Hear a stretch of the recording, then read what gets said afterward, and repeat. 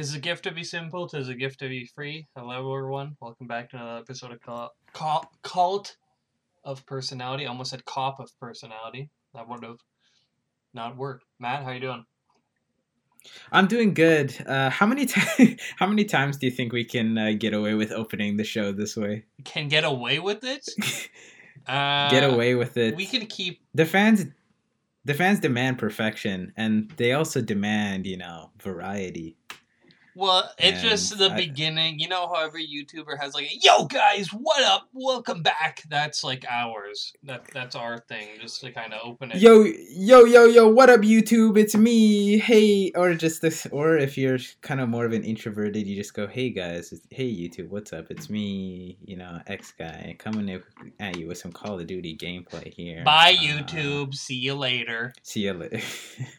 We'll find that clip eventually. It's gone. They say on the internet nothing is truly gone, right? So Dr. Manhattan says. Dr. Manhattan said that too, and he's never wrong. So I'd like to think that in some, we might have to raid like YouTube HQ, but we will find this lost. I'm not letting it become lost media. That's all I'll say. We need to conserve it and put it on Blu-ray. Yes. They should just make a huge jumbo pack, multi-part series of all YouTube videos. The YouTube box set. The YouTube box set and put it on Blu-ray. We'll start with the videos A to A part 1 of 27 million. And that'll work out well. I wonder how much data takes up all the videos on YouTube. I don't know. I mean, they compress the videos to a degree, right? Yeah. But I mean, now they got 4K videos on there, a ridiculous amount. It would just be impossible. I'm sure if I look up how long would it take to watch all the YouTube videos, it's probably a million billion trillion years. Or something like that. So, 4,380,000,000,000,000 worth. It's so big, I can't even pronounce it. I can't even say it. Okay, I have a question for you to start off the show. Okay. We're talking about Dredd today. We're talking about the two Dredd movies. The two kings. Sylvester Stallone Dredd, which is 1995. And I already forgot his name. Bones and the guy from The Boys. What's his name? Carl Urban. Carl Urban. Yeah, the Carl Urban 2012 one. Have you read Dredd comics? I've read a few Dredd comics. Not a hell of a lot, though. I'm aware of the character because he's pretty big. Especially more so in Britain than here in America. And it's funny that both adaptations that we're reviewing are American productions, but even in the comics, the story is set in America, so it kind of makes sense. Have you read the first appearance of Dredd? I read the first appearance of Dredd a few years ago. If you're curious as to what he's like in the comics, he's pretty similar to the 2012 one, and less so than the 95 one, and we'll get into that. But basically, he's meant to just be a parody or a satire of just, authoritarian law. You could sort of call him like a riff on like the kind of action hero in the mold of like a RoboCop, where it's, one-liner driven, strong devotion to the law, cleaning up scumbags and dirtbags and the like all across town. The comics that I've read are pretty good, and I know it's held in very high esteem. And I think that these movies, both of these movies have interesting takes on the character. Just kidding, only one of them does. But the comics are pretty decent. I'll probably end up actually, after having spent 3+ hours here with Mr. Dredd, I'll probably end up reading some more. I wanted to start with the 2012 one. If you want to start the other one, that's fine. Which do you prefer? Let's start with the 2012 because that's the one that we both like better. Okay. And you know what? the 95 one, of course, came first, but, chronologically, it doesn't really matter, I think. It'll also be nice to have our early energy here expended on a good movie. So let's do it. Let's start with 2012. So last episode, I said that I had little to no clue about Dread. The only thing I remember about it was seeing like ads for it on YouTube, and I swear the trailer was like Mama in the tub, and she's like tripping out, and then it's like Dread scaling the building. I swear it was something like that. Mm-hmm. But I never watched it until now, and man, oh man, I had a blast watching it. Apart from a few things, they had one of the cult sins, but that's fine. One of the cop sins. We'll talk about it. Okay. But it knocked my socks off. There were a few things running in the back of my head, like, man, I hope they don't do this thing. I hope they don't do this thing. And they didn't do it, which was great. Like, I was like, man, I hope there isn't that scene where, he takes off his helmet and he shows his, like, soft side. And, like, he's not the action hero you thought it was. But no, he is relentless. He is to the letter. And in his words, he is law. And man, oh man, oh man, the whole time watching the movie, without them even saying it, like, oh, this is a bad idea, having one person as judge, jury, and executioner. You feel that. You know it's bad. And the whole movie is, like, pretty much satirical. And I kind of, like, thought about it, like, I compared it to RoboCop kind of in my head, but it really isn't. They're two different movies. Because RoboCop is like anti-corporation. This movie's very anti-authoritarian and anti the idea of basically speed running the legal process, where a guy can just take you, citizen, you're going to the ISO cube for 5 years for littering, which and like it's a satire of the idea of how the legal system is sometimes just a punitive thing rather than a rehabilitative thing. Mm-hmm. And the ISO cubes are just straight up punishment. Like, if ISO cubes were real and you went to them for 5 years, you would just your life's over. Your life's done. You're not like you are gonna be a husk of a person coming out of that thing. Like, man, oh man. So let's talk about the premise of the movie. Yeah. Okay. So basically, this, and I think if we're talking about cult appeal, this movie bombed. Okay. Hard. This movie bombed hard. I think the problem with this movie, marketing wise, was, and I remember seeing marketing for it too, was that though, first of all, it's a hard film to market because when you show clips of this film, it will look like a generic action movie. Yep. With a guy in a silly helmet. Yep. And, in 2012, when Avengers was out and Dark Knight Rises was out, and that kind of summer, it didn't really fare well, not only for this kind of movie, but just kind of any mid-budget action movie like this. So honestly, in hindsight, it's not a big surprise. It is unfortunate, though, because sequels would have been cool. But let's talk about the premise of the movie for those who don't know. Basically, this takes place in a dystopian American future in which nuclear war has scorched the earth. The large majority of citizens are clustered in these huge sprawling megacities mm-hmm. that encompass entire coastlines, basically. In Megacity 1, which happens to be on the East Coast, in that alone, there's 800 million people living here. And as you can guess, it's not a great place to be. It's like if Detroit and Gotham City had a baby, and then that baby had an affair with, the world of LA in Blade Runner. It's a really bad place to be. The intro of this film sets it up great. You find out that there's these people called judges, mm-hmm. and they're judge, jury, and executioner. They're basically souped-up police officers that kind of expedite the whole law process because there's so much crime going on. And in fact, they say, I think 17,000 per day.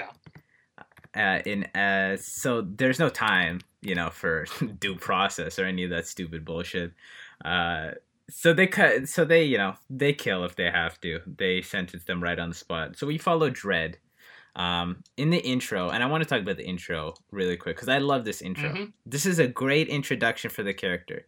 You get this opening narration from Carl Urban, who plays Dredd, where he gives you the brief synopsis on what's going down in Mega City, and boom, right off the bat, we launch right into the action. Dredd is tearing down the highway on his souped up motorbike. Great design on that, by the way. Oh, hell yeah. And this is a kind of a scene we've seen many times before, which is, a bunch of junkies loaded up in a trunk, barreling down the highway. They see a cop and they go, it's time to go. And they start shooting at him. It sets the tone very early because, number one, it's a great ground look at this mega city. You see, that it's basically, even though it's supposed to be in the future, and they don't specify a date, although I think in the comics it's supposed to be like 2080 or something like that. But you see futuristic elements, but true to like more cyberpunk media, it's still really dingy and dirty, and it looks very much like now. And realistically, that's what it would be like. Not everyone would be flying around in space cars. So we get this ground look. The perps murder an innocent. They just absolutely run over this dude, and he goes flying off the windshield. Yeah. Control asks Dredd, hey, do you need backup? He just says no, and he zooms off, and he goes after these guys. As soon as they hit the perp, he flips the truck over with a well-placed bullet.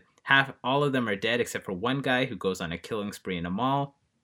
And then we get a great confrontation where he has a hostage. And, he has this hostage, and he says, Dredd, you better hold off or something bad's going to happen. Dredd is giving him his customary sentencing, attempted murder of a judge, multiple homicides. You're going in the ISO cubes for a long time. And he says, life without parole. Life without parole in the ISO cubes if you let her go. And the criminal is incredulous. He's like, this is your bargaining? You have no leverage. You're shit at this. And then Judge Dredd, he hits him with a cool little one-liner, and he says, you sure about that, hotshot? And he says, what? And he says, hotshot. Boom. Intro for the gun. He shoots the gun. It sends this incendiary bullet into his mouth, blows his head up into fire. Great scene. Great opening. This is the kind of opening scene that sets the tone for an action movie, and I loved it. I loved it the first time I saw it, and I loved it on subsequent viewings. Now, the rest of the movie, and I'll just finish off the plot, and then we can digress a little more, has Judge pick up this new recruit named Judge Anderson, who basically failed her aptitude test to become a judge, but she is a powerful psychic. Can I jump in for 1 second? Yeah, go ahead. One thing that I love, too, is that she's an orphan. No, that's not the part that I love. I didn't love that she was an orphan. I love that part. I love that she was an orphan. Oh, my God. I love that the police chief that Dredd is talking to about her says something like, she's like, what did she say? She's like, it's customary for us to give aptitude tests to 7-year-old orphans to be a judge, and she failed hers. And I was like, oh my God, that's great. Great commentary there. The same thing with like army recruiters that go after failing high school students. That was hilarious. That's some Jedi Order shit right there. Yeah. So this new recruit is taken out on a field day with Dredd, and they're on their bikes and they have to pick a crime. There's a million of them happening all the time. Dredd even says that of all the judges in the city, they can only respond to 6% of crimes every day. So they pick one at random, which happens to be a trio of murders in peach trees. And that's where we set things up. They head to peach trees, things get locked down, they find a little bit of a conspiracy going on, and they have to fight for survival against the Mama clan, led by this ruthless gang leader named Mama. And that's basically the gist of the story. Yeah, and Peachtree is basically a city apartment. Yeah, it's cool. And, it's basically, I think they said some 80,000 citizens in basically this giant apartment complex. I was reading a little bit about the film, and the director really liked the idea that you could just have this sort of building, and I think this is ripped straight from the comics, but you can just have these buildings where people are born, live, and die, because there's medical facilities, movie theaters, shops, everything in here. Mm-hmm. And I mean, that's honestly we're not too far away from that, really. I mean, the way that it's kind of prophetic in the sense that we are really close to having these sort of live-in facilities, given that populations are rising, especially in these East Coast urban centers. But the movie, let's talk a little bit about the movie itself. Mm-hmm. I like it a lot, and there's a lot to enjoy about this. The thing to note is that this is an action film, okay? I would say primarily it's an action film, but it doesn't skimp, per se, on social satire. Mm-hmm. It's a funny film. Yep. It's subtle when it needs to be, and outlandish and over the top, and it's all done masterfully with a deft hand, and I really like this movie for that reason. I want to start with the designs, sort of the effects and such like that, and I think this is where we can talk about your one problem, which I also do not like. Okay. Number one, I like the design of the judges. They're really sleek and elegant. So tasteful. They're so tasteful. In the comics, it's comical. He's got like these huge... Okay, the thing with Dredd in the comics is that like he's this huge hulking figure. He's got like these... I don't even know what you call it. These sort of accoutrements that generals have. Like these big shoulder pad things. He's got those on. He's got like a big X helmet on him. They really reduced that because they wanted this to be taken a little more seriously. Basically, they've streamlined everything into this armor, and you still get a great sort of comic booky helmet, but it looks practical, and it doesn't look silly at all, which is hard to believe. Like, if you had told me before seeing this movie that they would have been able to streamline Dredd like that, it would have been hard to believe. I think this is kind of takes a page from the Marvel stuff in the sense that they take this comic book stuff that, when translated directly to screen, frankly, will not work because it's, silly. And they make it plausible. Okay, so the costume design in this is pretty good. For the Dreads, everyone else, for the most part, is just wearing street clothes because we just have various civilians and gangsters. There's some good makeup work here, too. The main villain in this is played by Lena Headey. She is Mama. That is short for Madeline Madrigal. She's a former prostitute turned gang leader with a big sadistic streak. She has these scars on her face that look really well done, and she's got good makeup work and such like that. There's also a bunch of gang members peppered throughout the film with various face tattoos and stuff like that all look very authentic. Mm-hmm. So I like that. Effects-wise, I think this is a pretty decent movie. There's, I guess, a big highlight and then a big low light. Okay, let's talk about the low light, because we might as well get it out of the way. It's the squibs. Yep. Okay, the squibs are bad. And why are they bad, Lucas? Tell me why. It's 2012 CGI for a $40 million movie. Doesn't look good. It digital especially squibs does not look good, the digital squibs, when it's in slow motion. Because we forgot one crucial thing, is that Mama is pushing this new drug called Slow-Mo. And basically what it does, I don't know if it makes you feel euphoric. I'm sure it does. But the main thing is that it slows down your perception of time. Mm-hmm. Which at first I thought didn't make sense, but then I thought about it some more and it does. Mm-hmm. There's a scene where these teenagers go to this little drug den to try it out. And then Dredd comes in and shoots them all up. And it looks so bad. Like, I mean, the digital squibs already look bad because it's really hard to make liquid because there's so many little strands and balls of it that'll separate, and then those all have their unique lighting. It's really hard to do. I get it. Mm-hmm. Here's a solution. Do practical squibs. Who Killed Captain Alex could do it with a $200 budget. They may have had to use cow blood, and some people may have gone sick, but you know what? That's what you gotta do in show business, baby. You gotta do practical squibs. But the digital squibs... Oh, sorry, go ahead. Go ahead. The digital squibs are a minus to me.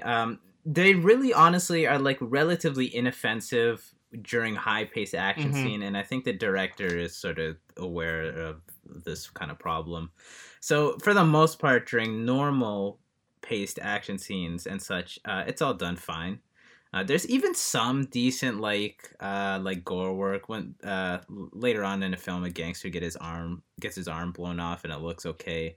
But you're right, the digital squibs look bad, especially in the slow mo sequence that's early in the film. Now, on the other hand, that's one big plus for me are these slow mo sequences, Yeah. which I think are extremely inspiring. Those are Number great. one. So basically these people take this slow mo drug, and time will progress at 1% of its rate, perception wise.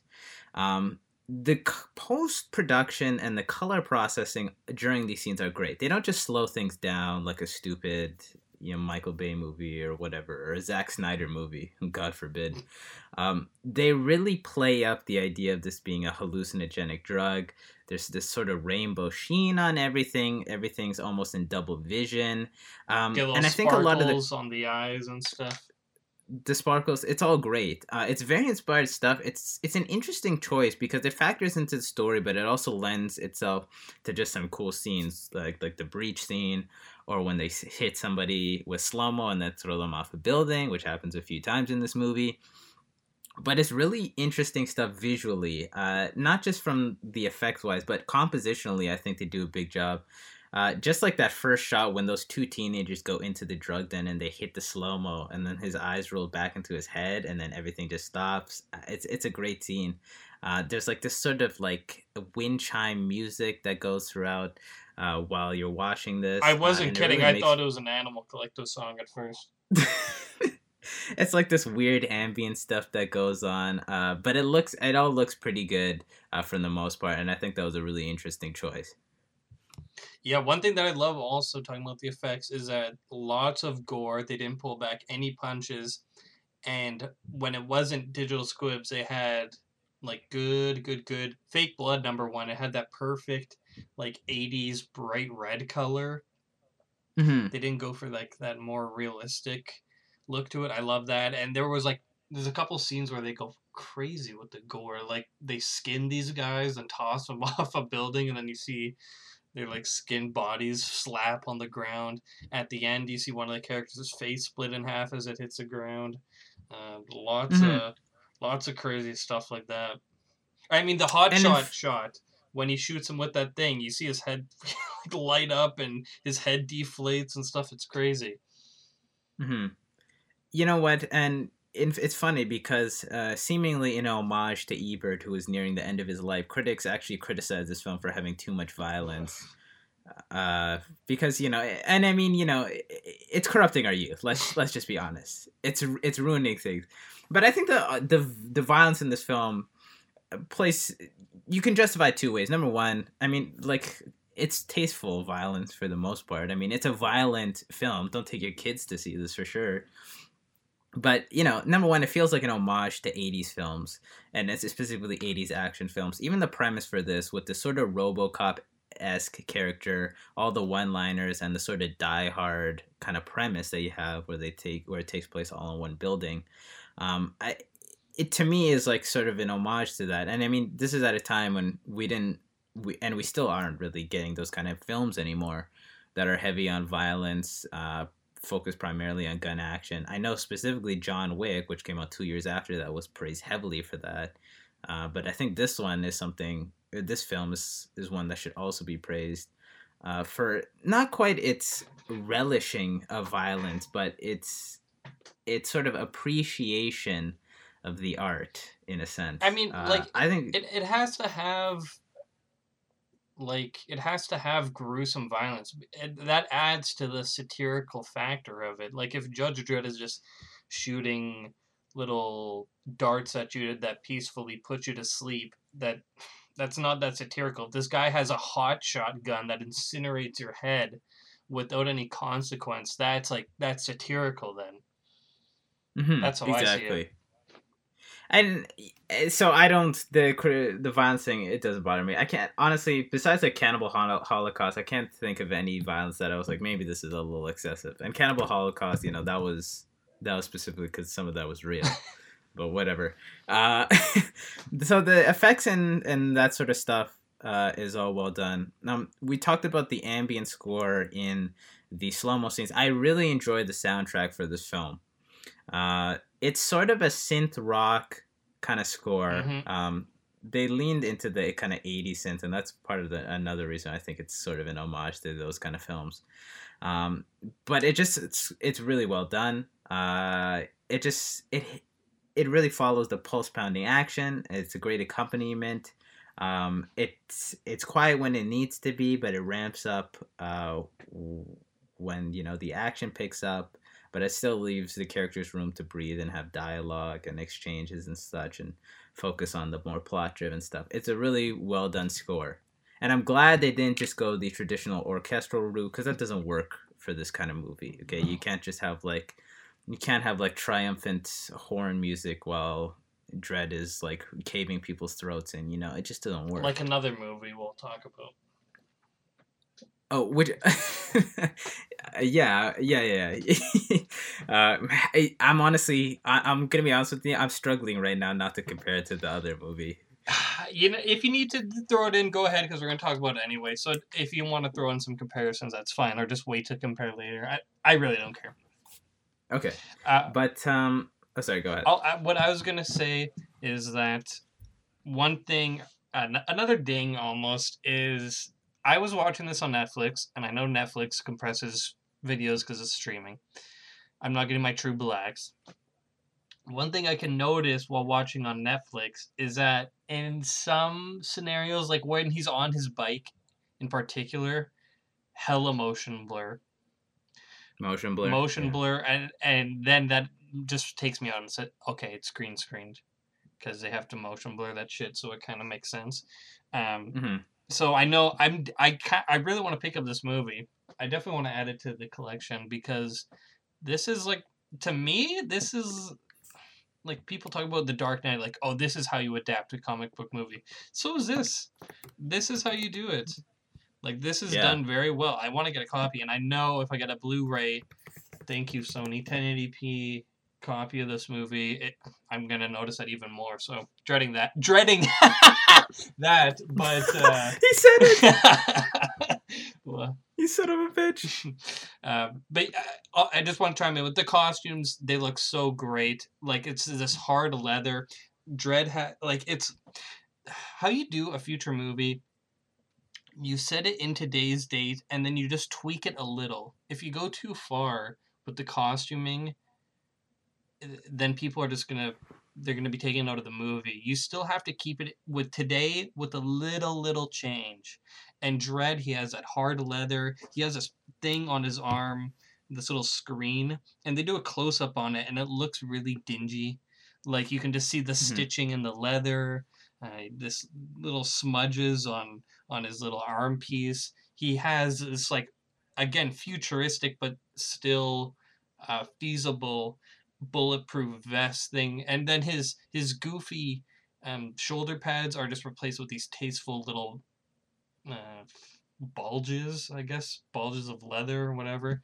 And at first, his helmet, I'm like, oh, this is kind of stupid. But as the movie went on, it just numbed me. It wasn't so dumb that the whole movie was like, man, that's so dumb. Just at first, I'm like, that's a little goofy, and then by the end of the movie, I'm like, yeah, it works. It's cool. And the movie is like, they have stuff like that, and also the way that they shoot things, like how a scene is shot. It looks very comic book-esque. And one thing I just have to talk about, because it's in my head now, Karl Urban's performance in this movie is so banging. Oh my god. He's doing this like comical scowl the entire movie. His delivery is just on point every time. Like, it's comic book and yet realistic all at the same time. That's what you want. Like a Marvel movie, like a Captain America, to me, it's so realistic. It's completely devoid. It's completely like removed from the comics. This is still comic movie, because they are two very different mediums come together in a nice little mashed potato. The performances, and there's some good performances here, particularly of course Urban. He's great. He never takes his helmet off in this, which I love. Mm-hmm. Thank God. And the director even said, like, why would he take his helmet off? Like, in real life you don't have that triumphant moment where you reveal yourself or some dumb shit like that. Like, you keep your helmet on because he has a job to do. Yeah. Which is a huge criticism in like almost every comic book movie, is that because the actors need some face time, they got to take their mask off or their helmet off as much as possible. Yeah. Which honestly is a huge piss off. Like, just keep it on. I don't want to see you. Urban is great. He plays like this stoic parody of an action hero where he's all one-liners. He's talking in this gruff voice. He's got this 5 o'clock shadow, a scowl, and just this jutted out chin at all times. And they kind of make it so that in this film, he doesn't per se have like some huge revelatory character moment. And some might see that as a detriment. Some might see that as a stagnant character. But the director even said, the director being, Pete Travis, that he felt that in staying true to the comics, and that because Judge Dredd, while he does have some development throughout this film, of course, and it's subtle and it's done in a way that does not feel forced or sentimental or saccharine or anything like that, but he's relatively stable. And what he does is that he gives most of that development or that traditional character arc to his rookie. Mm-hmm. And that's and that's something that's done in the comics. Some of the comics that I've read is that, when you have a character like this that's very static, you tend to have somebody that is sort of the ride along, somebody that the audience can self-insert to. And that's where we get Judge Anderson, played by Olivia Thirlby. She's this rookie, of course, and she's new on the job. She doesn't wear her helmet at any point throughout the film except for literally 20 seconds in the beginning of the movie. Because, as she says, it affects her psychic abilities. But she has a more traditional character rush. She starts the movie, she's very nervous. She's hesitant to shoot and execute and stuff like that, given that this is her first time in real combat. But, of course, by the end of the film, she becomes confident, stronger, and, a little more bloodthirsty than she was in the beginning. And I think that works well. Olivia Thirlby does a pretty good job as Judge Anderson. At times, I thought her character was like a little bit flat, but she does do a pretty good job at portraying the kind of rough around the edges, like sort of rookie character mold. She also does a pretty good job at portraying fears and anxiety as somebody who, in contrast to Dredd, is not so self-assured or powerful or confident. So she does a pretty good job as well. We mentioned earlier, but that this is a small cast. The only other two, or I would say there's 3 more major characters in this film, and then the rest are really side pieces that are not worth talking about. You get Lena Headey as Madeline Madrigal, Mama. I think she does a great job. Yep. Now, this is a woman of very little words, okay? The story here is that she was a former prostitute. Her pimp was beating her up. So she castrated him with her teeth, killed him, and then took over his empire, and she's got the scars to prove it. She has this glassy-eyed look throughout the whole film, like she has completely lost all sense of humanity. Yeah. She's so soft-spoken to the point where she seems hesitant to talk at all or reluctant to. Sometimes when she begins a sentence, the initial words just come out very squeaky. It's incredibly subtle performance, okay, in a kind of movie where you could have had a big over-the-top bombastic villain, but they just have this nondescript, very small-looking woman, and she's very, very convincing as a sadistic and powerful figure. I really like her performance in this. Lena Headey, I think most people will know from Game of Thrones as Cersei Lannister. I haven't seen too much Game of Thrones, but she does a really good job in this, and I was really impressed. Yeah, just how she carries her body, how she kind of moves around, and how she just, her resting faces, it's so calm and confident, and every time she's on screen, it's like, oh, please don't kill this person. There's this little dweeby guy who runs kind of the security cams. Mm-hmm. Just as one guy. seemingly. We see earlier on in a flashback that she squished his eyeballs in with her thumbs and replaced his Mm-hmm. eyes with like robotic eyes. And Mm-hmm. he keeps on having to talk people out of coming down, and she's just like hunching over his shoulder. And I'm just like, oh Lord, don't kill this guy doing his job. Like she's scary. She does a good job. Fun fact: that is General Hux. Oh shit, you're right. It's Domhnall Gleeson. I actually didn't recognize him at first when I went back, like when I watched this film first.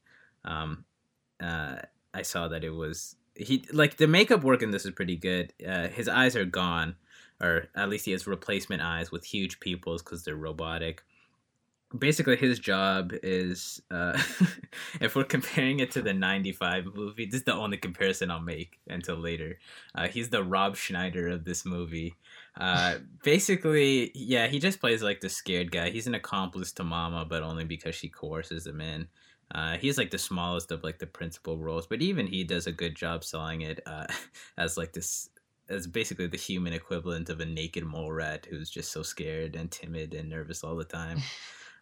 Then the last like major role is like Wood Harris plays this gangster named Kay, who's basically Mama's like secondhand man. He's okay actually. He's in The Wire, if you've seen The Wire, as just a gang guy, a kingpin. I haven't seen The Wire. No. He does an okay job. I mean, he's nothing to write home about, but he has some funny scenes and a couple of funny lines. The one thing that I had a problem with, and this is maybe a nitpick, but he does not come off as like an absolutely sadistic gangster who could skin people. You know, like he comes off as like the local dope slinger on the corner. Yeah. You know, maybe that's just me, but that was like my only small qualm performance wise, really, with this particular character. But he's okay. He doesn't. He's not in a ton of scenes, and in a lot of them, he's not saying anything.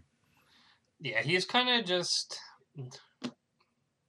His character is just kind of the. What's the best way of putting it? There's so many movies that have characters like him where he's like Smeagol in Lord of the Rings, where he's like the tag along, and you're like, please just get rid of this character. And even you don't like Smeagol? No, like I like Smeagol, but get rid of him as in like he's holding you guys back, and it'll probably be bad news. And I think even Anderson says that. She's like, he's what's the word I'm looking for? He's liability. He's a liability. Like we should just get rid of him. And he's like, that's he did whatever. He says some law bullshit. So they keep him around, and of course it turns out for the worst. But then he gets his comeuppance. One thing I want to also highlight is the psychic scenes in this movie are done really well. Mm-hmm. And one thing that I always wanted from like a Charles Xavier is that scarier aspect that they could just mind fuck you. And there's this great scene where she's like, hey, she's in his mind. What's it? Kay's mind. And she's like, you can do whatever you want. And he like takes out his gun and shoots her. She's like, it's not gonna do anything. And then she like turns it into a nightmare. And that's like someone with psychic powers could go into your head, make you live a lifetime, and then come out and be like, that was just a dream. Sorry. Like they could just send you to the ISO cubes for life in your brain. So it was cool getting to see like that scarier side of psychic powers. That was interesting. And then we just see him after she mind fucks him and he's peeing his pants. Little piss baby. Yeah, that was good stuff. And you know, when they don't want to have a scene where they delve into somebody's mind and have visuals, they just have a sort of little fuzz that happens all along the screen, like sort of a distortion, and it works well. It's just a quick way of showing that she's reading somebody's mind in some way in like a sort of brief manner, and that's good too. That's another good special effect that we didn't name.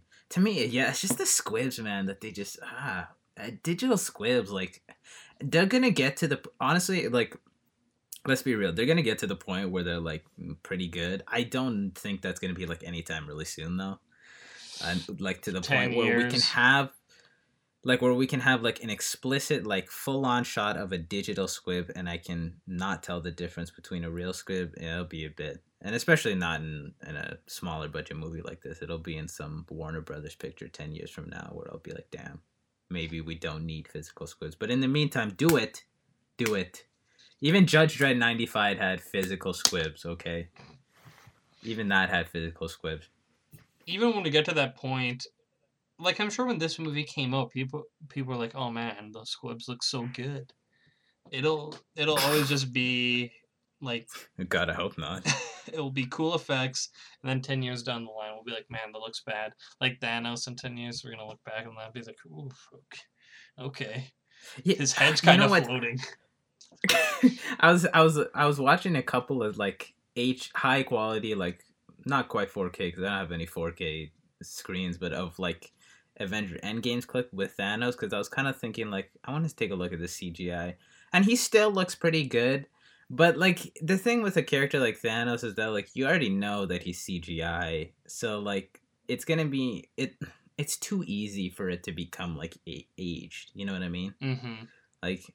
Like in comparison to CGI, that's more subtle in the sense that it's like, I mean, the other example would be like when they de-age somebody, but that is still shit right now. Okay, Terrible. Even Disney, with all the money, with God's bank account password in their hand, they can't do it to save their life.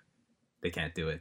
Actually, you know what? They did it okay in Captain Marvel, but that's because Sam Jackson looks the same. So yeah, that's the caveat there. One other thing about Judge Dredd's character, not so acting but more so writing, is that he's also really smart. Like he's very calculated. There's a scene where these two little kids come up with their guns for mommy. And they're like, we're gonna kill you. Drop your gun. And then he's like, your safety's not even on. Or your safety's on. And the kids look at his gun, and then he brings his up in a second. Like he knows when to play the perp. Like he's competent. He has assistance from Judge Anderson. She saves his bacon a couple of times in typical action movie fashion. And he's fallible to a believable extent, but he does just come up as an extremely competent man with, the gadgets and stuff to help him, but you kind of really believe that he's just really good at his job, When he comes up, and we didn't even mention this, that, at one point towards the start of the third act of the film, I suppose, Mama's getting desperate because, as you can guess, Judge Dredd is just mowing down her goons. She fires like 400 million minigun rounds and absolutely devastates and kills like an entire ground floor of peach trees, and he still escapes. He just comes out of the dust in a great shot, throws a guy off the building, and then walks back into the dust. And in probably the most expressive moment from Lena Headey in this movie, she doesn't give a dramatic scream or she doesn't slam her fist, but she just looks at him, and you can just see the anger and the sort of fear in her eyes as she knows like this guy is not going to be easy to take down. So her next thing, she says, let's call 911. Good little line, by the way. And they call in 4 judges. There's 2 judges that arrived initially to attend to a distress call made by Dredd and Anderson. They're dismissed for these new 4 judges. You find out they're corrupt. Mama said, I'm going to give you $1 million credits. Go kill these other guys. Yeah. And in another subtle way to show that there's corruption rampant in Mega City 1. And Dredd just murks them. He doesn't murk them in like an unbelievable way where he's doing some stupid Batman shit and like beating them all up. He almost gets killed by the last one, but he takes them all realistically, and he's smart about it. It's a 1-line giveaway that alerts him to the fact that these judges are corrupt. And he takes one down because of that and because of his combat prowess. And then the other 2 he's able to take down just with some strategic planning and some good gun work. What was the line and again? It's all very believable. For how he found out. Yeah. He was like, so the other Judge Volt, is this corrupt judge. He comes in and he's like, hey man, we're here. And Judge says, oh, thank God, good to see you. Where's the other guys? And he's like, they're on their way, so just relax. Cavalry's coming. And then Judge goes, well, that's weird. You didn't ask about the other judge that called it in, that you have no idea where she is. there were two judges that called this in, and then he goes, "Shit, he found us out," and then that's how he finds out. Right. That's a good scene. And then you have Judge Anderson, and the obligatory female character takes on other female character scene. Yeah. Which even this movie can't escape that sin. This other judge comes up and she's like, "Hey, put your gun down, rookie." And Judge Anderson has psychic abilities, so she reads her mind quick and then shoots her down. That was great. I love that. That was a good scene, yeah. And I was just about to bring up the corrupt judges before you did, actually. They're like such a good part of the movie, because what happens when you have the complete package of police officer, judge, jury, and executioner? You're going to have corruption. You have corruption now with just the amount of layers that we have. If you had just one person filling all those roles, it would be shit. It would be so bad. And like, I wish that they had maybe a bit more of that in the movie. But we still had that one example, or 4 examples, I guess. So I was happy with that. But yeah, it would be that's one of the big points against this idea. Like, some people might see this and think, "Oh, it's a great idea." It's not. It's really terrible, because people make mistakes, and then someone gets sent to the ISO cubes for life over a mistake. Not good. So that I love that. I love that they included that. And that brings us to like a couple final points here that I want to talk about. Number one is that the social satire and the sort of world building that they do is subtle. They focus on the action, and what happened was that Pete Travis figured that rather than have some kind of convoluted plot where they have to really layer on like the themes and such like that, they would rather center it around this sort of action premise and then have little tidbits here and there for the audience to clue in. There's good little moments. In the initial scene, when Judge takes down the criminal, the mall has a PA announcement that says the mall will reopen in 30 minutes. Yep. And they just have a random janitor come in, clean up this guy's blood in a great shot when whatever that wax machine is that they drive just starts mopping up all the blood from this dead body on the ground. And that just goes to show that violence is an everyday part of Mega City 1. You have the corrupt judges to show that, no one man should have all that power, if I can quote Jay-Z over here. And they do a lot of small stuff like that. One thing, and I think critics were harsh on this, and like maybe I would have liked a little bit more, but this maybe would have been something to expand on a sequel, would have been like a little bit more. I think the world of Mega City 1 and this idea of tackling, especially with this kind of creative team that really handled this deftly, to have like a little bit more in the way of social satire and critique of authoritarianism and such like that, I think it would have been a little bit more welcome. But I understand and I respect and I accept the decision to have it more as background clues and things to sort of deduce and sort of observe passively rather than have it in your face. I want to talk about 2 more things quickly, and then I want to move on to the next movie, because we kind of went over time there, but that's okay. We did, yeah. We can go as long as we want. At the end of the movie, the good guys win. Mama gets thrown off the building. Judge Dredd gives her a little bit of slow-mo, gives her a slow-mo hit, tosses her off, and then you see her face splat in a really good shot. He passes Anderson at the end of the movie. Mm-hmm. And I was thinking, do you think Anderson wanted to be passed? Well, so towards the end of the film, what happens is, this is an interesting point, because, towards the end of the film, Anderson actually lets Domhnall Gleeson's character go. He's unnamed in the film. He's just Hacker Man. And the judge says, and this is like a big character moment. I think this is a great point, like in terms of the development arc for both Anderson and Dredd. Dredd says, letting a felon go like that is not only a fail, it's a crime. So what are you doing? And she says, I already know I'm not going to be a judge. I already failed because I lost my primary rep, and I'm going to do what's right. And I'm going to let this non-perp, this is the victim, go. Let's go finish this job and we'll be done. Now, the train of thought here is that, and after she leaves, I don't think she's... okay, it's hard to say because comic wise, she's a judge, and this is kind of her rite of passage. The point I think that's being made here is that she's kind of become hardened by her experience. Maybe she's not necessarily a fan of all the violence that takes place on a daily basis, but she's still a good person wanting to do right. So, does that answer your question? I was just curious what you thought. I think she doesn't want to be a judge. I don't think she wants to be one either, but I think that I think what happens after that, when the fact that Dredd passes her, that's also a great character moment because Dredd kind of loosens his, idea of devotion to the law. Because, the big thing with Dredd is that he follows the law to the letter. He sees a homeless guy and he's like, if you're here when we get back, you're going to the ISO cubes just for sitting there. Funny note, his sign says homeless junkie will debase self for credits. That's hilarious. But that's such a great, in one line they're able, and that's like the last line of the film, to just have Dredd's character arc kind of finish in a satisfactory way. Do I think, like, if I had to speculate, would she come back? I think she would in some capacity, maybe not as a street judge because, I don't know, she's just a person who wants to do right, and in a city like this, it looks like that's the only way. But, yeah. Well, my thought process was she's a psychic. She can see someone's whole life.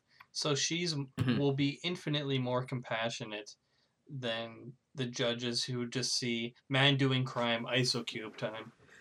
Exactly. Yeah, and that's the thing is that, and that's why it's great to have Anderson paired with Dredd, is that she kind of shows him that, hey man, like just chill out a little bit.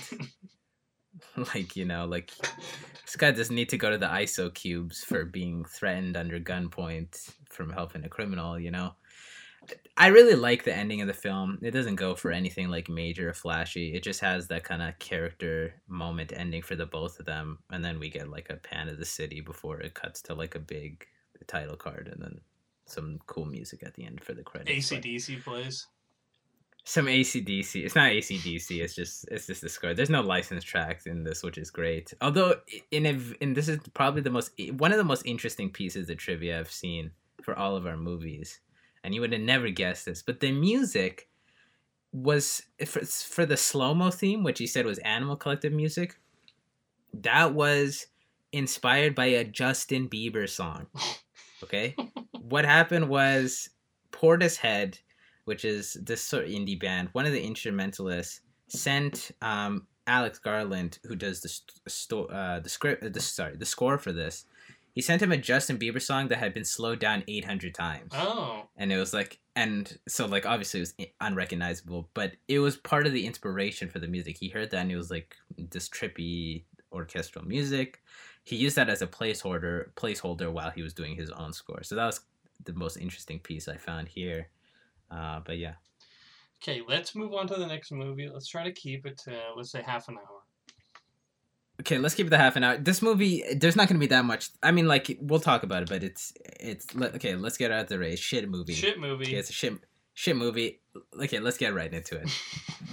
So this one differs from the others, okay? So this still follows Judge Dredd, and, it's, kind of the same idea. Mega city, there's a lot of crime, he's got to do something. In this movie, what happens is that your Judge Dredd, it's basically a big frame plot.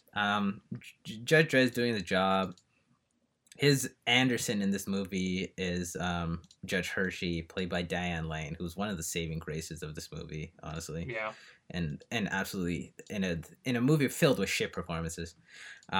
He gets framed in the murder of a reporter.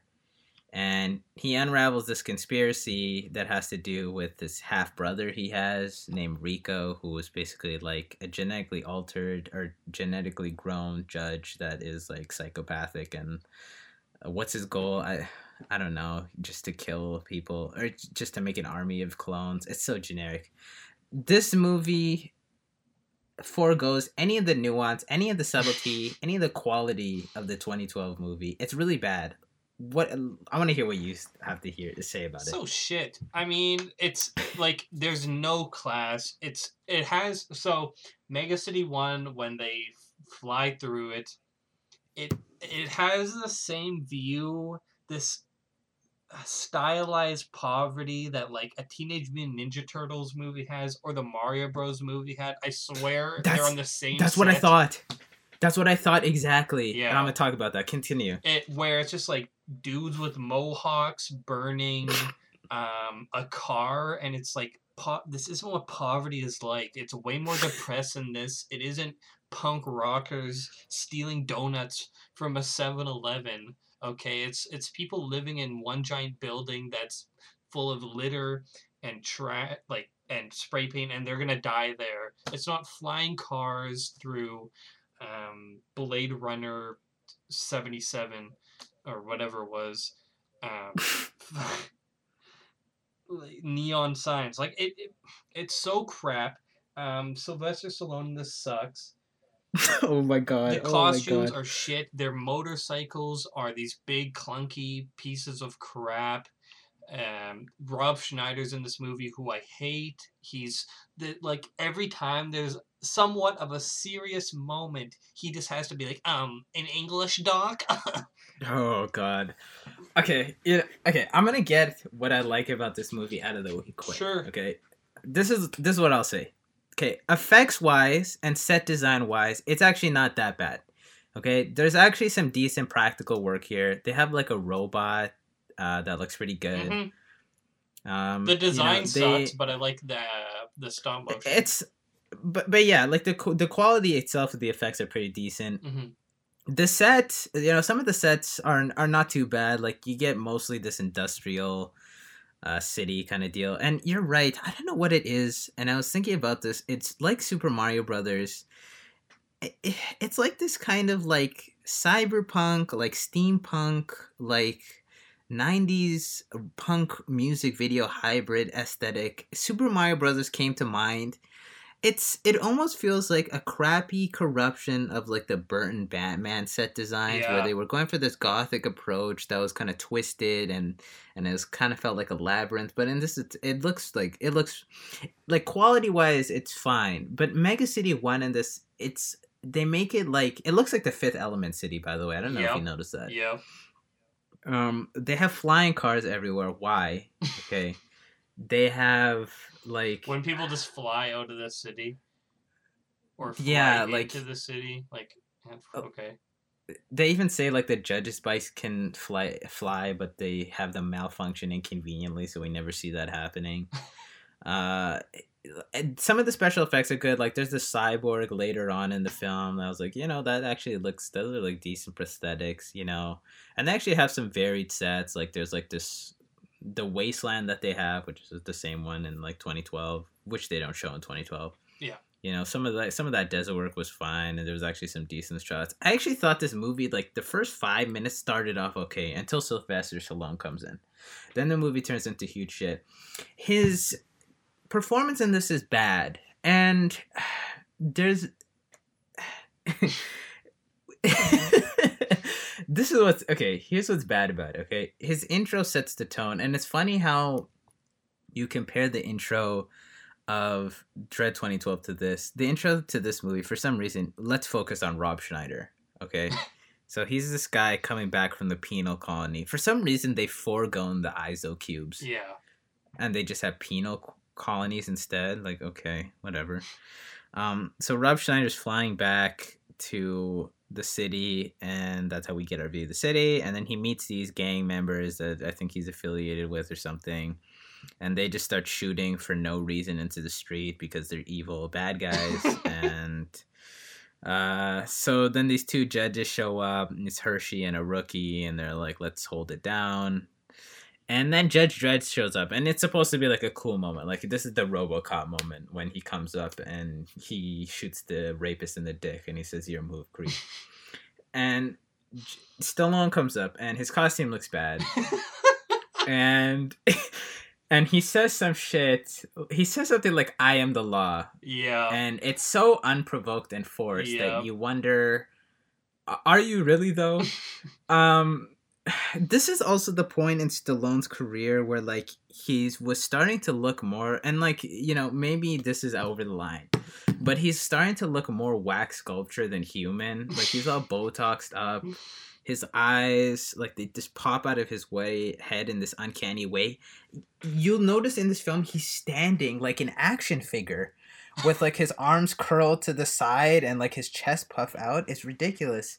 He delivers his lines terribly. I mean, Rob Schneider even later on in the movie mocks him when he says in like this Stallone voice, "I'm the law." But like, why Stallone in this role? Like anybody else, why Stallone? It just doesn't work. He has no gravitas. He can't deliver his lines well. They tried this kind of sympathetic approach to Dredd, of course, because this is like a cheesy mid-90s action movie. Of course he kisses the girl in the end. Of course there's a love interest. Of course his helmet is off all the goddamn time. And he just not, as a character, not engaging whatsoever. I was never at one point thinking, man, I really want to know what makes this kind of quasi-robotic man tick. You know, Dredd 2012, you had a man who was so devoted and, you know, so black and white in his ideology that it was almost scary. And this one, you just have, it's just comical, you know? Like, you don't care, really, about what's going on in Dredd's head because it doesn't really matter because everything in this looks like a cheap cartoon. Dredd is also wearing really crappy blue eye contacts throughout the whole movie. They look terrible. Him and his brother Rico. I don't know if that's literally just so we as the audience can go, oh, they must be twin. They must be twins because they have the same eyes. They don't look the same at all. One thing that's really stupid. I'm not even gonna go into detail about it. There's this plot, like Rico's framing him because they found Dredd's DNA on stuff. How the fuck do they have the same DNA if they look different? Can someone explain that to me, please? That's a huge plot hole because later on like spoilers, they establish there's this chief judge. Who cares? No, let me Max von Sydow's in this movie, another new Star Wars trilogy alum, and he's Chief Justice Fargo. He's what? Like he's kind of he plays the old guy in like the first 5 minutes of Force Awakens before he gets shot up. Oh, okay. And of course he's in like actually good movies like, you know, The Seventh Seal and Exorcist, and he's in Flash Gordon too. I forgot who he was though. Damn. But anyway, okay. he's like Judge's dad. You find out later on that there was like this program made. Oh, that's who you're talking about. Sorry. Okay, continue. Yeah. There's this program called the Janus program where they were like, let's take the DNA of the council members and we'll make super judges. And there's only 2 made, and it's Dredd and his brother. And they don't look the same. And for some reason, Dredd is like immediately calls him his brother, which is like not really, but okay. And yeah, they have the same DNA despite being different people, which is just such a huge oversight from a plot perspective that it's hard to believe that went through. Like at that point, why not just have Sylvester Stallone play the villain as well? Yeah, you know. The other thing is that Armin Asante plays Rico Dredd. His performance is also shit. In a very similar way to Stallone's. He's a lot more manic. His dialogue is terrible, and all the dialogue in this film is terrible. This is an awful script. He reminds me of Nicolas Cage in Face Off. Don't even go there, okay? That is way better than this, and that's way more entertaining than this, okay? Like Rico is bad in this. This is it's also weird that like the confrontation between Rico and Dredd takes place late in the film, and like it takes a long time for this film to actually get going. Yeah. And it's only an hour and a half, and we should note that both of these movies are an hour and a half. Mm-hmm. I think they're both like an hour and 35 minutes, okay? So it's incredible what you can do in 90 minutes with one movie versus the other. I guess we'll talk about the rest of the cast. There's a bunch of other like judges and like council members. They're not really too notable. The big other player here is Rob Schneider. I guess they decided they needed a comic relief character. For some reason, I think they had also decided that Rob Schneider was somebody worth calling. Basically, Rob Schneider's here to make inappropriate jokes and tag along with Dredd. He's terrible. He adds nothing to the film, and I really despised his on-screen presence every second. There's a point in the film when Judge is on the lam and he comes back to the city to save it, and he knocks out this judge and he starts undressing him, and Rob Schneider says, "What are you doing? We don't have time for that." And then he goes, "Oh, we don't have time for that." And one of the classiest, most hilarious rape jokes I've seen in my whole life. Hilarious. Thank you, Rob Schneider, for that. And 5 minutes later, he's making a joke about pissing on the Judge Dredd bike. Hilarious. This is the thing with this movie, is that it's just so far removed from the comics. It's just like an absolute corruption of the source material. They basically take the basic premise of a guy named Judge Dredd who lives in Mega City 1 and he follows the law. And that's really all that there is. There's no social commentary really at all in this movie. There's one bit that I liked. What bit do you like? There's one of the judges and they're at the council meeting and he was like, okay, we need to expedite stuff. We need to have the death penalty for like less serious crimes. All the ISOCube stuff or all the penal colony stuff is slowing it down. I like that because that would 100% happen. Mm-hmm. But that's it. That's all I really liked. There was just nothing in this movie is subtle. There's so many subplots. A lot of stuff doesn't make sense. Like there's this one scene where they have a photograph of a baby Dredd, and then they put it in the mainframe, and they're like, "Oh my god, these pixels aren't real." And they remove the parents next to Baby Dredd, and then like, "Oh my god, the whole picture isn't real," and it's just Baby Dredd in a sci-fi chamber, and I'm like, "Oh my god, that's not even how pictures work at all." Yeah, like you can't put a baby in a picture or something and then like take away pixels and then like the way Photoshop works is that you don't just put the photo on top of the photo and then that's like on the photo in real life. Like you can't just erase the top layer. There's so much logistical shit like that that's stupid. And also for some reason they have this random tag-along cadet who can use computers as like a semi-principal cast member. Why? I don't know. What else is good about this movie? That's really it. The thing with this movie is that like, okay, was it bad? Yeah.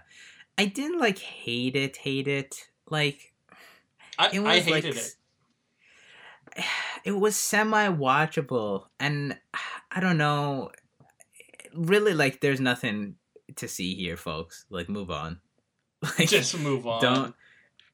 It's not worth your time. I'm being serious. If you're a fan of Dredd, like, don't even watch it as a curiosity. You'll just come away frustrated and disappointed. I mean, some of the action, I guess, is like, okay. There's a lot of shooting, which if you like shooting is cool. There's some nice squibs sometimes, but you do notice that they kind of refrain from showing too much of like explicit blood. Yep. And Luke knows why. Apparently Stallone was partly responsible for the shit fest besides his performance.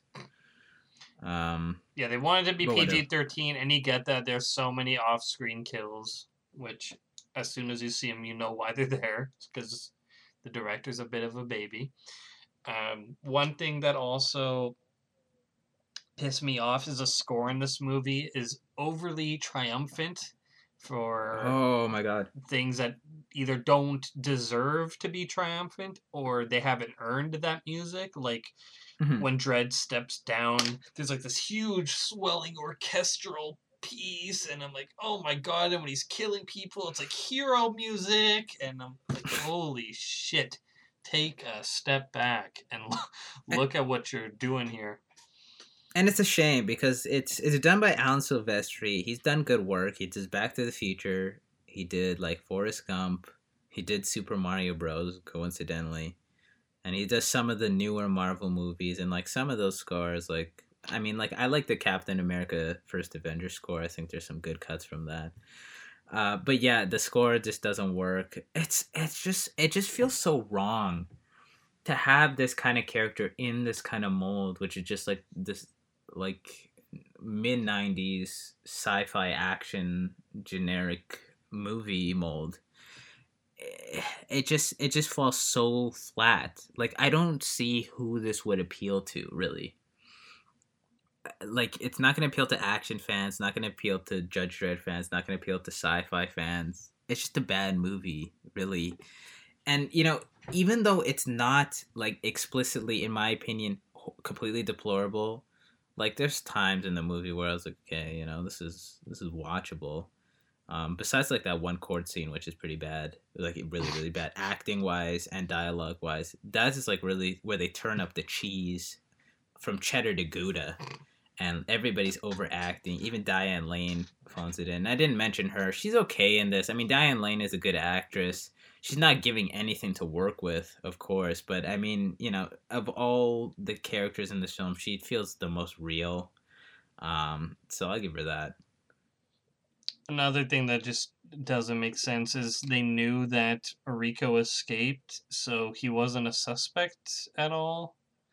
That also, like, he escapes immediately, and then then these people start dying.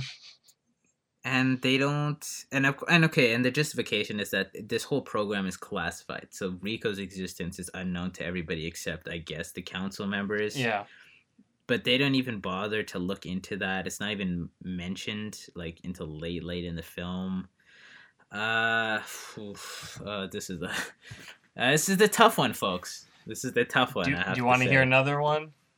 Yes, here. Rico goes to this antique shop to find a robot, and he's like, oh yeah, the only way we can sell him is if we make him unusable, and then he just turns it on and it's usable.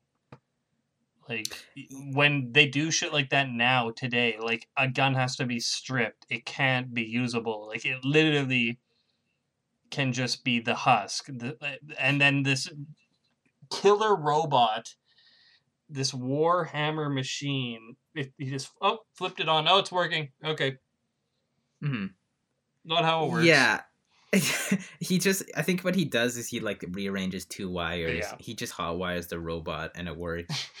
By the way, the robot is also like, it's a character from a separate 2000 AD comic, so it's supposed to be an homage. Oh. But just having this robot as like his henchman is like kind of stupid. He just serves as the muscles throughout the film. Why have the robot? Why not just do this stuff yourself? Yeah. It doesn't really make sense. There's also a character that they introduced late in the film, named what was her name? God, it was like the Dr. Hayden. And she's like kind of like a love interest to Rico. They introduced her so late. Yeah. I think they introduced her just so she can have a fight with Dr. Hershey. Yep, literally just so the two women can fight and call each other bitch. My favorite part of any movie is when you have the two women fight, and not only do they fight, but you have to make sure one of the women is scantily clad. She's showing a little cleavage at the very least. Mm-hmm. And then they call each other bitches, because that's all women do, is that they say bitch, bitch, bitch to each other because women hate each other or something. Yeah. So that was a great scene and a standout, and I loved it. Her character is stupid, and it was a waste of time, like most of them in this movie. The first time I watched this movie, about halfway through it, I started playing Melee. And I just listened to it. I had to come back and finish the other half. It's a rough ride. Ending wise, basically, Rico is like, hey, I'm gonna make an army of judges, and they're gonna have my DNA. Like, could you go more generic? Like, just have, I'm gonna make an army of me, and we're gonna take over the world. Okay, man, you got a lot of nuance to your plan there. So Judge and him have a fight in the Statue of Liberty. It's supposed to be cool because it's like, whoa, they put the Statue of Liberty in the middle of the city. It's not that cool. Rico gets killed because he throws him over. And then the movie ends weirdly abruptly. Like, They defeat him, and then they walk down the steps of the building, and they're like, Judge Dredd. Okay, this is so funny. Okay, they're like, Judge Dredd. As soon as he exits the building, there's like a big crowd. They're like, "Hey, Judge, you know what? We found out that it was a fake. Like you were wrongly convicted. Not only that, because the council's all dead, we want you to be the council member. Do you want to be Chief Justice and King of the World?" And he's like, "And what do you think?" He says, "Ladies and gentlemen, okay." He says, "No." He says, "I'm a street judge." And he gets on his bike, and then Diane Lane gives him a kiss um, because, and then he rides away, and you get a shot of Mega City, and that's actually an okay shot. You know, you show him, and it shows the city, and then it fades to black, and the movie ends.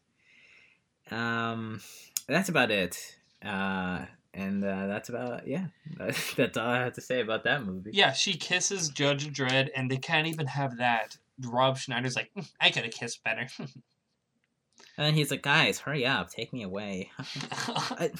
What was it? The Rob Schneider? You know, like, you know what? At least in Fifth Element, when they had Chris Tucker as the tag-along comedic, comic relief, he was at least a character.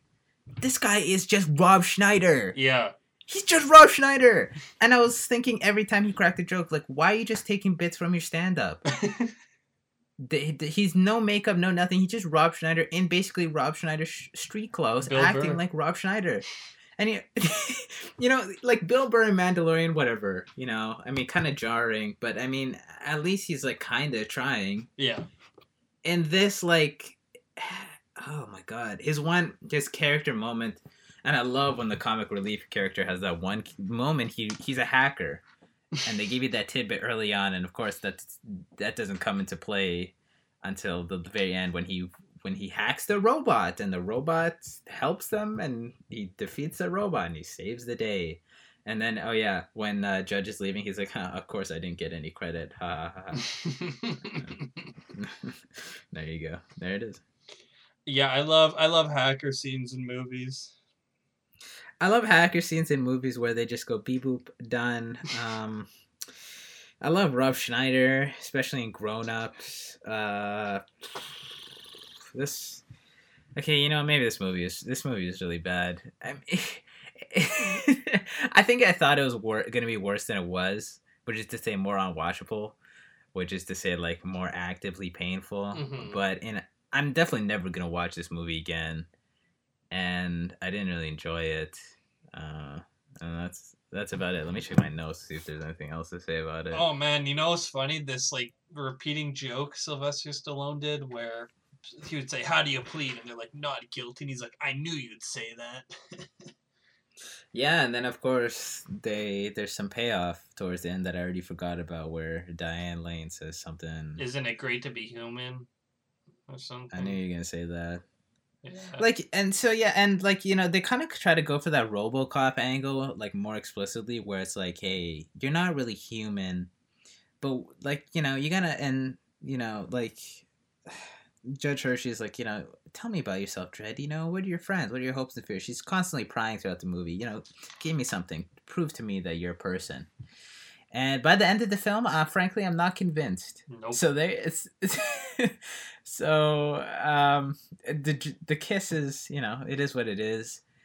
It's obligatory romance, and I mean, that's such a thing in so many movies reviewed. Like I'm almost tired of pointing it out. Like it's gonna happen, and it's still gonna happen. It still happens all the time.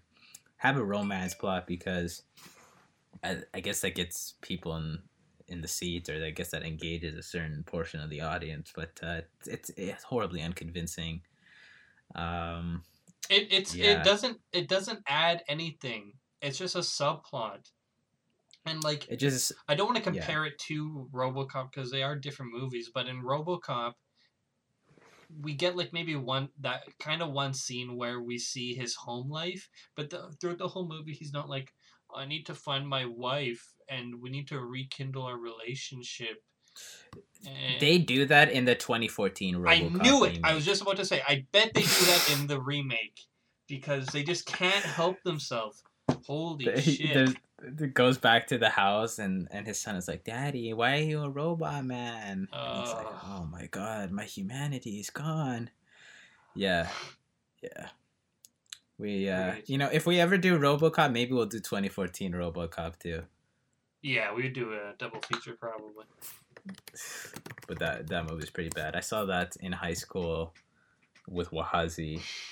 It was we were this is the story. We were doing when we were in computer science class, we were just shit posting the whole time. Mm-hmm. So the teacher was like, "Okay, you guys got to finish your project by tomorrow, so you guys can stay after class and not, here if you want to, and finish your project." So I was like, "Okay, let me finish it and go home." Wahazi was like, let's watch RoboCop and eat pizza. So I mean, we did do that, but then we did finish the project, but we were there till 10 o'clock. So that's the story. And yeah, hopefully, I hope you guys enjoyed that more than Judge Dredd 1995 because this movie's really bad. Do you want to go to bags? Yeah, fuck it. Yeah, I'm good. I'm done talking about that movie. Yeah, I mean, it's just not. And I didn't mention it. I think you did. The Judge costumes are really bad. They're wearing like spandex, and then they just have like the big hefty armor. The helmet looks cheap, and it looks like shit. It doesn't even fit on Stallone's head. The gold looks cheap. It looks cheap. It just doesn't look good at all. Yeah. They have the gun, the same kind of gun, and I think that looks fine, and it has the same functionality. But the costume and the motorcycle, they look bad. All the guns in the movie look bad. They have these huge, ginormous, goofy guns. That works in Men in Black because the premise of that movie is goofy. Judge Dredd is not a comedy, guys. Yeah, they have. You do notice that, like, all the gangsters in this movie have basically regular 1995 guns, but then like with just a ton of shit added on top to make it super gun. Yeah. And then like every time they fire a gun, it's got like the high pitch like to show it's a future gun, but you're not fooling everybody. You're not fooling anybody. And they're just shooting sparks out of their guns. It's just crap. Like, yeah, Men in Black can do it because it's a goofy movie. Like, Star Wars doesn't even really do it. Like, they have guns that, like, still look realistic. Like, guns that big, nobody would be carrying around all day. It's just not feasible. And if they were that powerful, the knockback would break your elbow, probably. Or not your elbow, your shoulder. Yeah, they're just comically large. You know what? It all plays into that kind of older aesthetic, like this weird kind of aesthetic where it's like it's kind of kitsch and everything is excessive, but like it doesn't. It just feels like I really am growing to hate that look. And when we reviewed Super Mario Brothers, I praised that movie for its look, and I think that it definitely does it better than this. But I really hate that kind of style now. Yeah, it's not no class. It's not creative. No class, no nuance, nothing. Yeah. It's just cheap design. Yeah, fuck this movie. Fuck this movie. So do you want to give bags for both now? Yeah. Okay, let's you go first. You go first. For Dredd, 2012. Yeah. Easy 9. Easy 9? Easy. It's really good. It's not just the digital squibs. I wish there was better graphics in my cutscenes.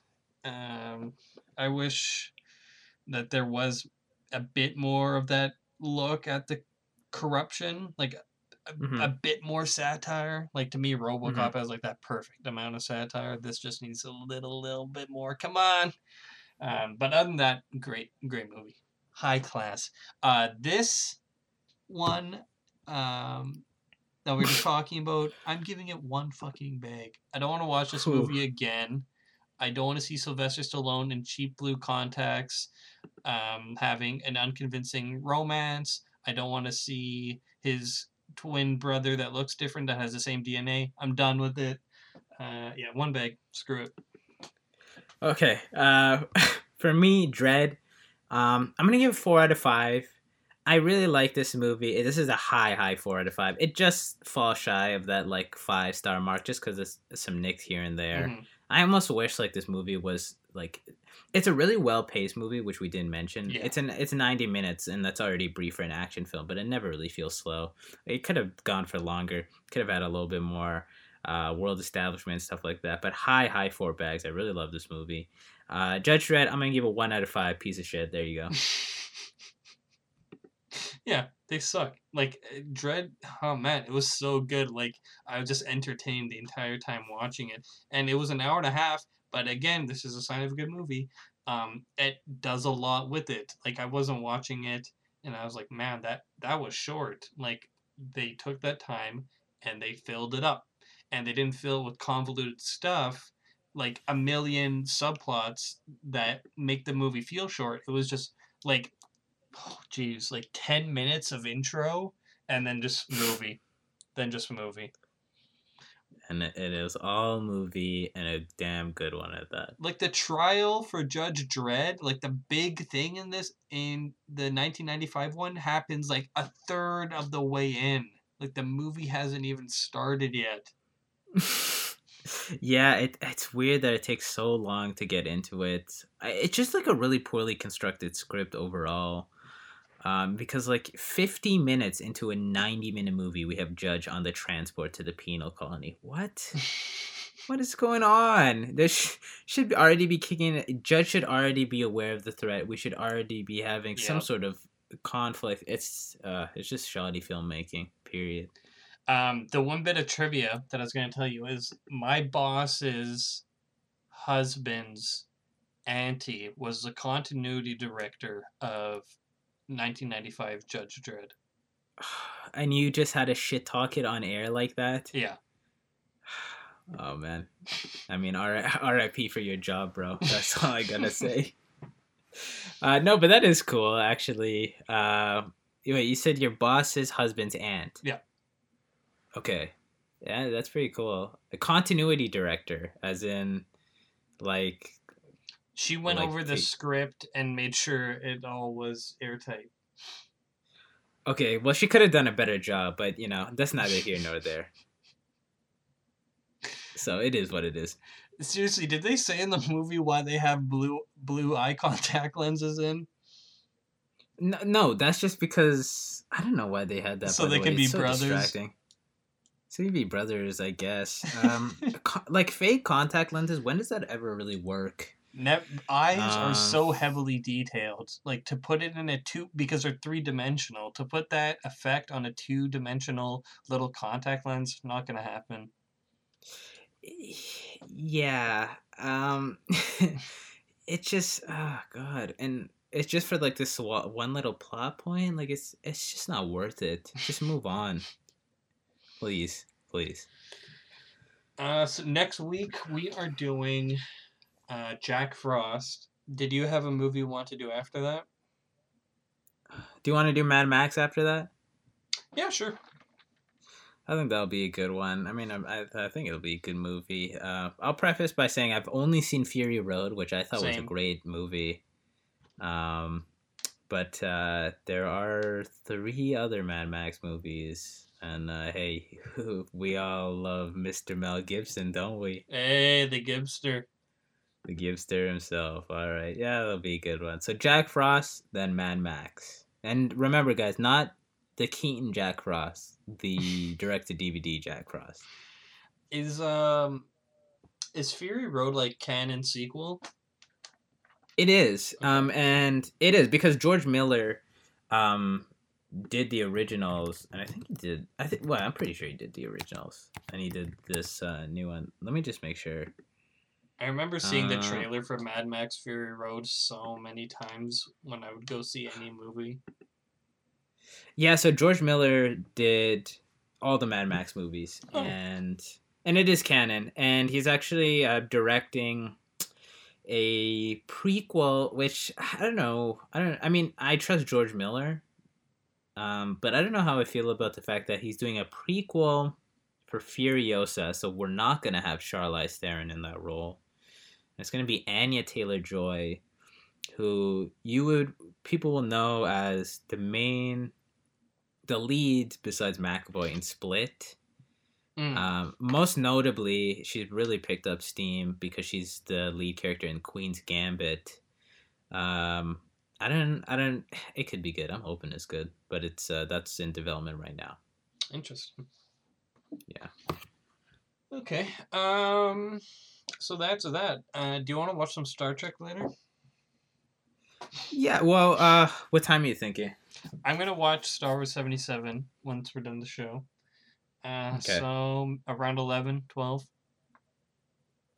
Yeah, that will work. I'm almost done season 3 of Clone Wars. I think we have like 2 episodes left. We've been plowing through it. And how's Clone Wars been? So, really good. One weird thing is the first like half of season 3 is prequel episodes. So to you, if you're gonna be watching in the future, watch it. There's a watch order that will make more sense because it's really jarring. It's especially jarring if you consider that like when it was on TV Mm-hmm. and you'd have to wait weeks or a week between episode and then I'm assuming like a year between seasons, like people would have forgotten the like forgotten that these were forgotten the information that would have made them think that these are prequel episodes. It like is so weird. Wait, So weird. when you say prequel episodes, what do you mean? They're like they would be episodes that would fit into season 1. Oh, and that's in the start of season 3? Yeah. Oh, I see. I'm like, So what? kind of like a reshuffle kind of thing. Yeah, and I looked it Maybe. up and I think it was just because or the reason I read was they needed more time with the new models because they were making a new Anakin, Obi-Wan model, and new clone trooper models and stuff like that.